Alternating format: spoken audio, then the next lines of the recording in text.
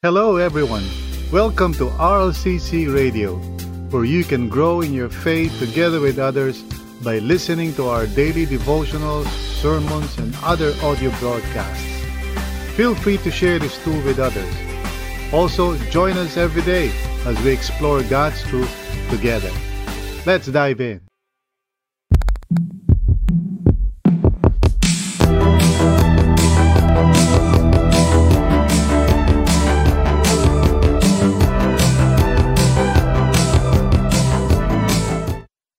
Let's give glory to the Lord our God for His grace sa atin, calling us together from different parts of the world para lumapit sa Kanyang presensya at makinig sa Kanyang salita. Let's prepare ourselves, our whole being upon the presence of the Lord. Magkaroon tayo ng katahimikan sa ating buong katauhan.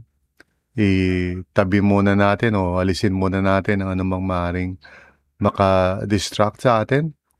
Okay lang kung meron tayong coffee or if we're eating breakfast, but let's make sure that our whole attention is upon the Lord, no? For He desires to speak to us with His still small voice, no, in our hearts. So magkaroon tayo ng receptive na attitude. Our topic is entitled Overcoming Our Fear of Persecution. Anyone who truly wants to follow the Lord will be persecuted. Lahat po ng seryoso sa kanilang pagsunod sa ating Panginoong Hesus ay daranas, no? Pangsigurado yan, no? Ng persecution. At ang persecution comes in many forms. Maraming klase yan. It may come as a subtle form of rejection from those who do not understand our faith, even from our family members, no, or close friends sometimes. So, maaaring ito ay parang simpleng rejection lamang. Maybe a few jokes, no, here and there. O kaya maaaring ayaw nila makipagkaibigan sa atin. Or maybe hindi nila tayo sinasali sa mga activities nila, no? Because they feel na magiging killjoy lang tayo or KJ. Now, in some cases, it may come in the form of violent attacks. Thankfully, hindi naman ito common, lalo na sa mga countries that are considered to be free. But it does happen, you know? Minsan may mga violent attacks against us because we are followers of our Lord Jesus Christ. Now, whether yan ay subtle lang or talagang outright attack sa atin, maybe even physically, siyempre, it's not an easy thing, no? First of all, we don't want to be rejected. But secondly, siyempre, yung feeling na tayo ay parang inaapi or, tinatrato ng hindi just can be quite difficult, di ba? So knowing this, we may become afraid and we might lose heart. Some people na because of persecution among friends, minsan hindi na lang nila masyadong ini-emphasize yung kanilang faith para they would not feel rejected. So anyway, we must learn how to overcome our fear of persecution. Kung ano mang klase yan, whether yan ay parang simpleng rejection lang or talagang outright na attack sa atin because of our faith. Again, remember, this is really part of the deal, no? If you're following the Lord, people in the world who do not believe in the Lord Jesus would, of course, look at you in a negative way. And they would be threatened or they might feel guilty because you choose to follow God. So, today we are going to look at a passage in Luke 12, verses 1 to 12. Tayo po ay nasa chapter 12 na, and praise God that we are able to reach this point, and let's continue to trust God na He will sustain us para we can really complete yung book of Luke, no? By God's grace. So we are now in Luke 12, and again, this is still part of this long journey that starts in chapter 9, verse 21, going to Jerusalem. So Jesus is on a journey, and you might think now, wow, that's a long journey. Well, there is a literary and theological reason why Luke is telling us this thing in this way, you know? And that is, of course, para ma-emphasize niya yung kanyang goal talaga, which is to teach Theophilus about what it means to follow Jesus. Kaya nga, if somebody wants to follow the Lord Jesus, one of the best ways is really to meditate and contemplate on the Gospel of Luke. In fact, that's what we're using right now in our new discipleship process that is based on the 4 means of grace. So we use the Gospel of Luke and not any other material. So let's look at Luke 12, no? Basahin natin to, verses 1 to 12. And then we'll pray. Sabi sa verse 1, "Meanwhile, when a crowd of many thousands had gathered, so that they were trampling on one another, Jesus began to speak first to his disciples, saying, 'Be on your guard against the yeast of the Pharisees, which is hypocrisy. There is nothing concealed that will not be disclosed, or hidden that will not be made known. What you have said in the dark will be heard in the daylight, and what you have whispered in the ear in the inner rooms will be proclaimed from the roofs. I tell you, my friends, do not be afraid of those who kill the body, and after that can do no more. But I will show you whom you should fear. Fear him who, after the killing of the body, has power to throw you into hell. Yes, I tell you, fear him. Are not 5 sparrows sold for 2 pennies? Yet not one of them is forgotten by God. Indeed, the very hairs of your head are all numbered. Don't be afraid. You are worth more than many sparrows.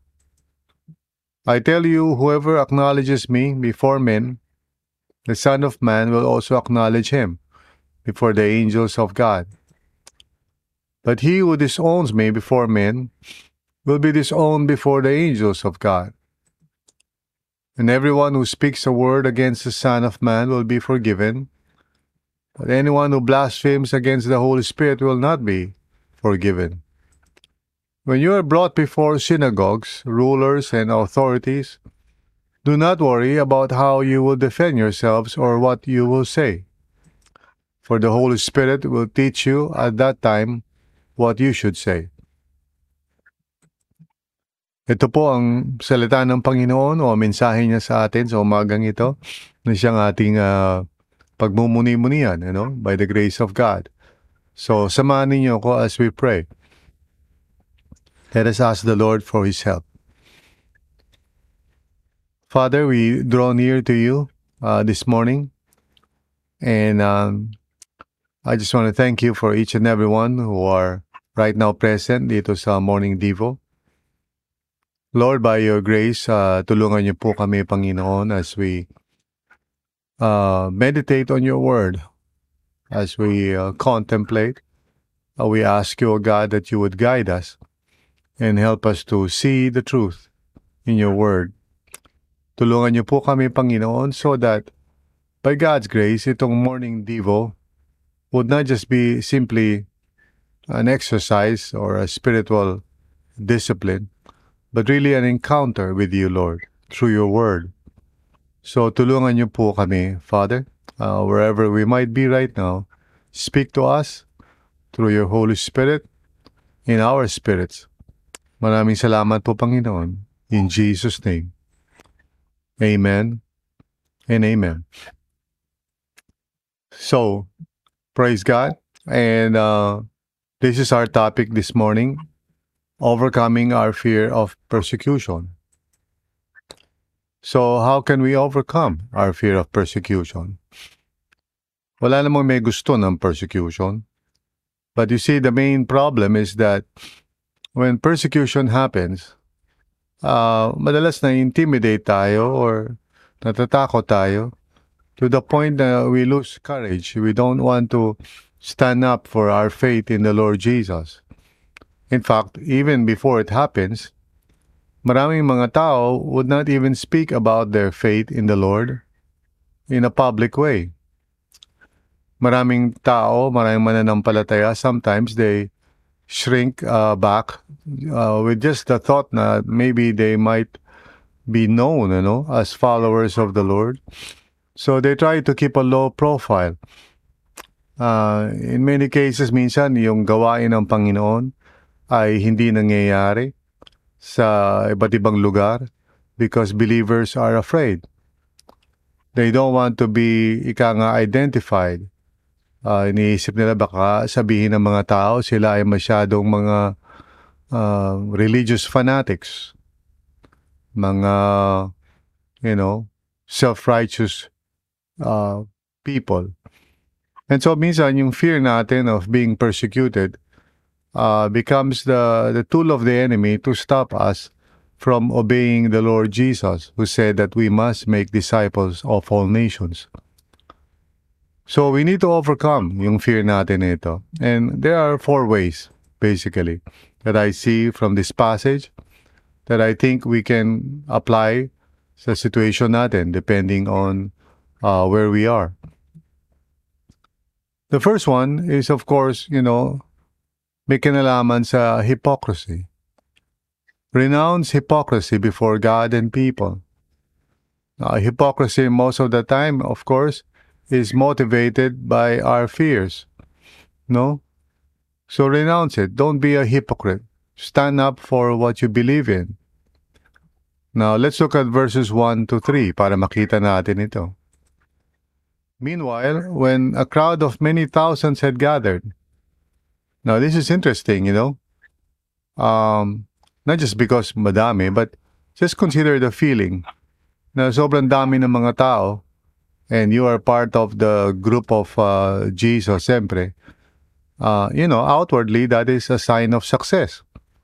Kumbaga, if you are one of the disciples, you might feel a bit special sa sarili mo dahil, wow, grabe, thousands have gathered, no? Sabi pa ganyan, so that they were trampling on one another. So, it's chaotic, pero at the same time, it's energizing, di ba? Sino ba naman ang ayaw niyan, right? And I know that in many cases, we are so happy to see crowds of people coming to any kind of ministry event. Feeling natin that is really the epitome of success, which is of course not true. Pero still, ganun kasi ang mindset ng mga tao sa mundo. The bigger, the better, The larger, the more it shows God's blessing. Now, ito rin yung pinaka-tempting na situation because we can easily become, focus sa mga crowds at sa mga tao and we want to please them, di ba? So sabi sa scripture, sa verse 1 ng chapter 12, Jesus began to speak first to His disciples. Now, importante yun because that means He's not just addressing the 12. He's addressing everyone else who are following Him, who consider themselves to be disciples. And that means, well, all of us, di ba? Saying, sabi niya, be on your guard against the yeast of the Pharisees, which is hypocrisy. Now, previous to this, we learned, yung mga woes o yung babala ni Jesus sa mga spiritual leaders. Because there's always a danger that spiritual leaders would lose their focus. And in this particular case, sasabi natin na good timing din because yung mga disciples can easily focus more on the outward appearances, just like most spiritual leaders. Gusto nila maraming tao. One time I was talking to a young leader and he was depressed because konti lang yung dumalo dun sa spiritual event or dun sa kanilang ministry event. And he feels na parang, wow, the Lord has let him down. And I had to tell him, na ang sukatan ng ministry is not the number of people attending.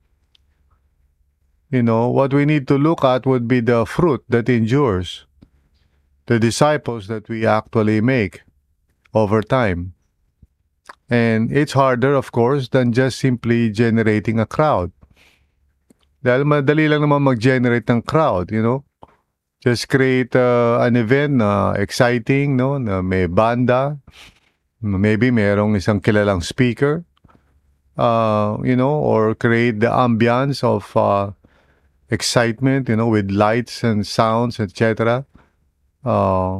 Just like what some young people would love to, be a part of, yung mga tinatawag minsan na worship concert, which is in most cases, hindi naman lahat, pero a lot of times it's more focused lang on the self, yung nararamdaman natin, the feeling of quote-unquote worship, which is really not focused on God, but more on ourselves. Anyway, my point is this. Jesus warns his disciples about the possibility of becoming just like the Pharisees and the other religious leaders. Again, sabi niya sa verse 2, there is nothing concealed that will not be disclosed or hidden that will not be made known. Once more, sabi niya, what you have said in the dark will be heard in the daylight, and what you have whispered in the ear or in the inner rooms will be proclaimed from the roofs. What he's saying, in effect, is that sinasabi niya sa mga disciples niya na live a life of integrity and not hypocrisy. Because, yung mga patagong mga bagay, often malalaman mo na si Satan is influencing our way of thinking, When there is a temptation to hide things, to do things in secret, ganun usually kadalasan ang paraan ni Satan so that we would not be held accountable. Pero sabi ni Jesus, it would be disclosed kahit na ikaw ay nagtatago. So, therefore, what Jesus is saying, in order for us not to live in fear, is to renounce hypocrisy before God and people.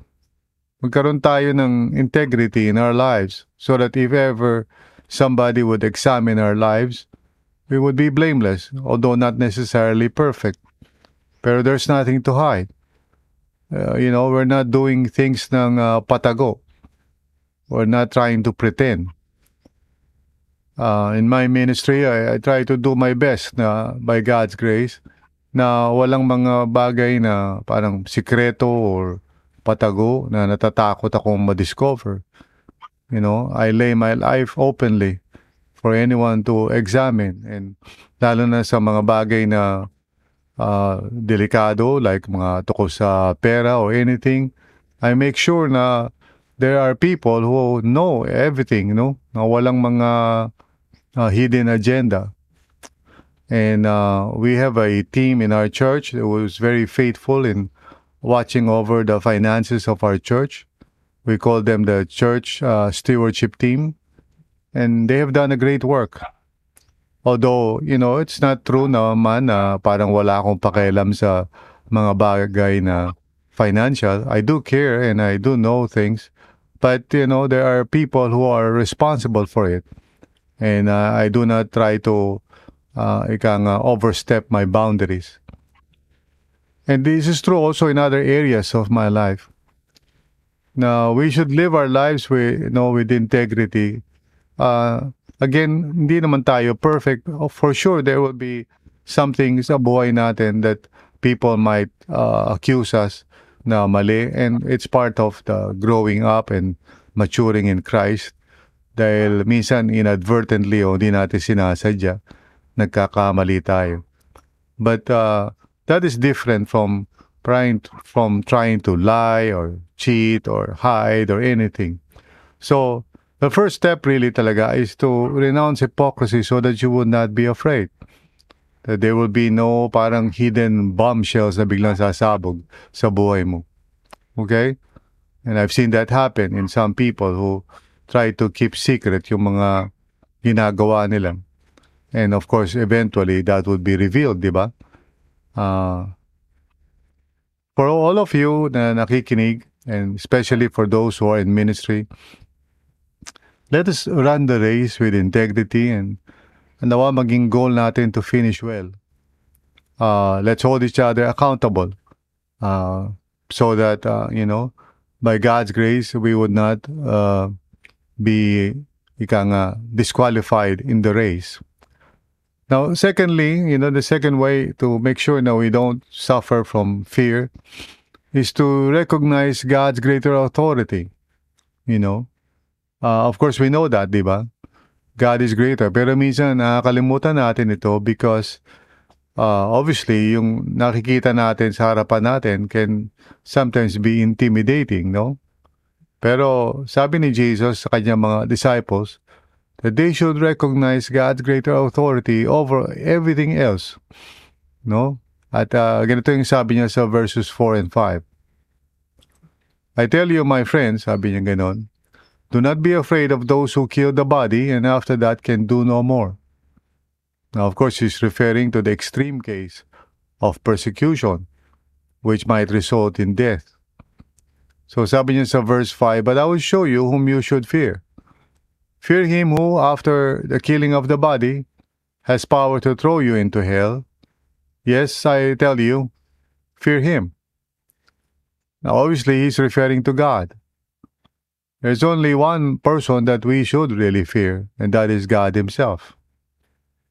Now, I know some people, they don't want to talk like that. They don't want to say, let's fear God. Kasi they would say, well, God is parang, siyempre, He's our Heavenly Father, and so forth. Kaya lang, minsan, kung di tayo mag-iingat din naman in the way we see God, we might think of Him as parang body-body lang, no? Parang, dabarkads lang. There are some pictures of Jesus, minsan na makikita natin publicly, portraying Him in such a way na parang dabarkads lang siya ng mga tao.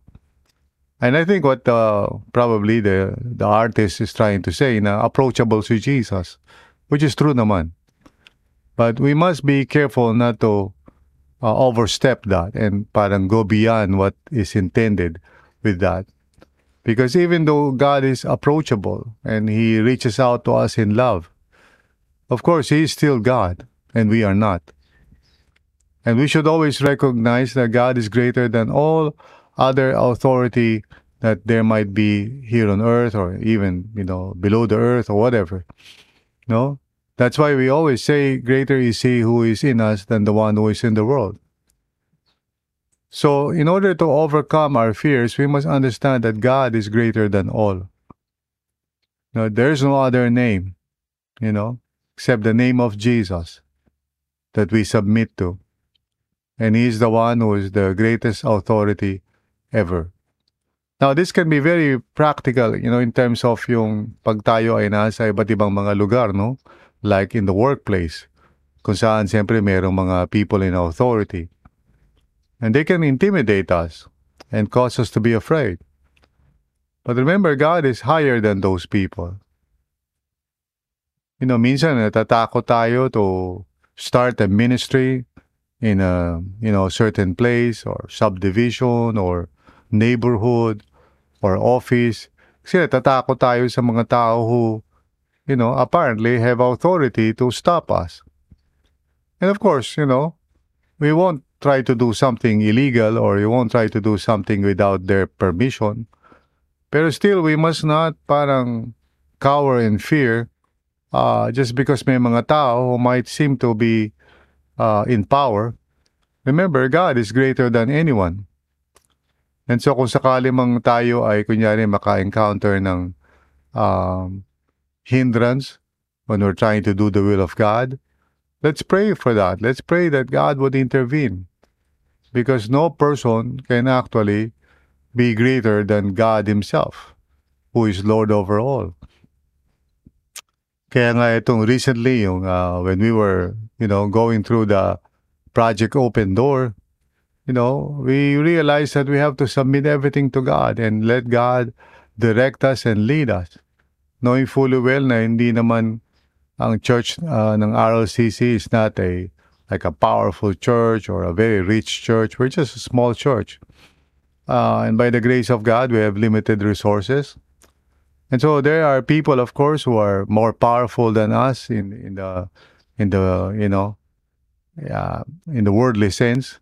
Pero we just submit ourselves to God and say, God, lead us and help us. And sure enough, the Lord is doing that right now. And I just want to thank God na right now, na ginapas na yung mga damo dun sa lugar namin na aming bibilhin. And hopefully, things would move forward and mag-grant na yung loan namin. And even yung pag-grant ng loan, di ba? Parang, Lord, you are in authority. Sometimes yung mga tao, when they're trying to transact with the government, feeling nila parang helpless sila. So, kinakailangan mag-bribe, kinakailangan maglagay, because they're afraid of people. But we should trust God. No, He is the one in authority. Sa kahit anong government agency pa yan. No? And then, number 3 is remember your true security before God. Don't forget, that you are God's child and God's, son or daughter. Tingnan natin yung verses 6 and 7 para maunawaan natin to.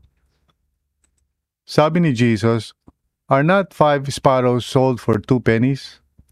Well, of course, he's referring sa kultura noon or situation noon. So, basically, sinasabi niya na binibenta daw yung mga sparrows. Ito yung parang mga maya-maya siguro sa panahon natin ngayon sa Pilipinas, Mga simpleng ibon, Pero sabi ni Jesus, yet not one of them is forgotten by God.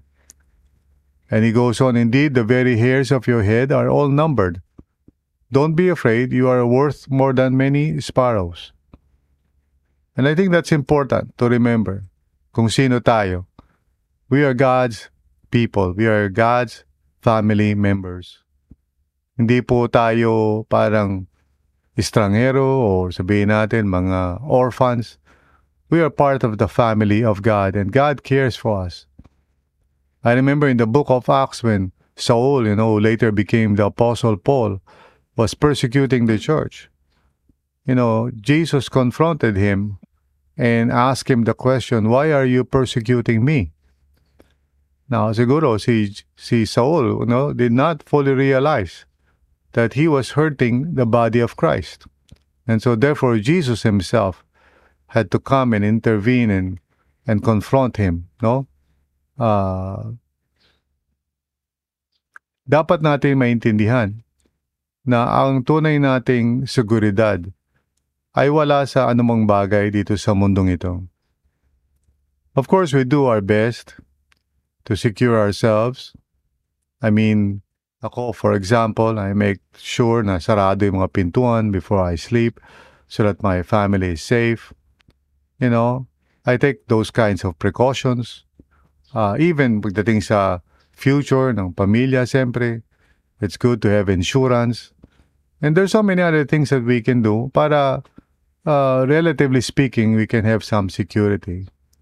But ultimately, our security is the Lord. Ang Panginoon ang siyang nagwa-watch over us. Therefore, there's nothing to fear. God knows our life here on earth. Even our times here on earth are in His hands. Purihin ang Panginoon na even today, habang tayo ay nagdidivo, we are still alive by the grace of God. And for tomorrow, we do not know, but we trust the Lord. Each and every day, pagkagising natin, we say, God, here I am. Thank you for the life that you have given me. I offer it back to you. May you use me for your glory. So let us not be afraid. Let us find our true security before God. And finally, remain calm when confronted publicly. Remain calm when confronted publicly. And so let's read the last few verses 8 to 12. I tell you, whoever acknowledges me before men, the Son of Man will also acknowledge him before the angels of God. But he who disowns me before men will be disowned before the angels of God. So very important na maunawaan natin na we are called to publicly declare and to acknowledge that we belong to Jesus. We should not be afraid, to admit that. Now, sabi niya sa verse 10, and everyone who speaks a word against the Son of Man will be forgiven. But anyone who blasphemes against the Holy Spirit will not be forgiven. Now, why did he say that? Because he knows now when the disciples would go and proclaim the good news, not everyone would believe. In fact, some would ridicule the message and even the messengers. Pero inassure ni Lord Jesus ang kanyang mga disciples na if people say bad things about Jesus, they can be forgiven.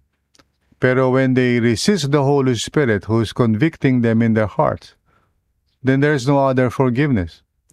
Because the only way to be forgiven is to respond to the move of the Holy Spirit in the person's heart or spirit.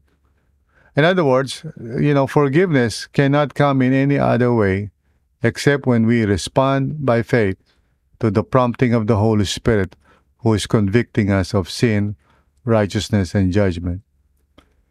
So yun yung sinasabi ni Jesus sa kanyang mga disciples, don't worry, don't be afraid. People can say whatever they like.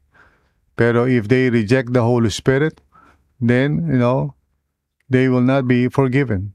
And then sabi niya sa verse 11, when you are brought before synagogues, rulers, and authorities, do not worry about how you will defend yourselves or what you will say.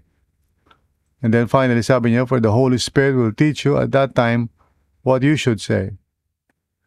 This gives a very clear instruction sa atin to trust the Holy Spirit as we continue to declare or proclaim the message of the gospel to everyone. So remain calm when confronted publicly. That's the fourth thing. I'm sorry, a while ago it was numbered 3. It should be numbered 4. So I changed it already to reflect the correct numbering. So again, here are the 4 ways. Una, renounce hypocrisy before God and people. Recognize God's greater authority. Thirdly, remember your true security before God. And then finally, remain calm when confronted publicly. Because the Holy Spirit will be the one to give you the words to say.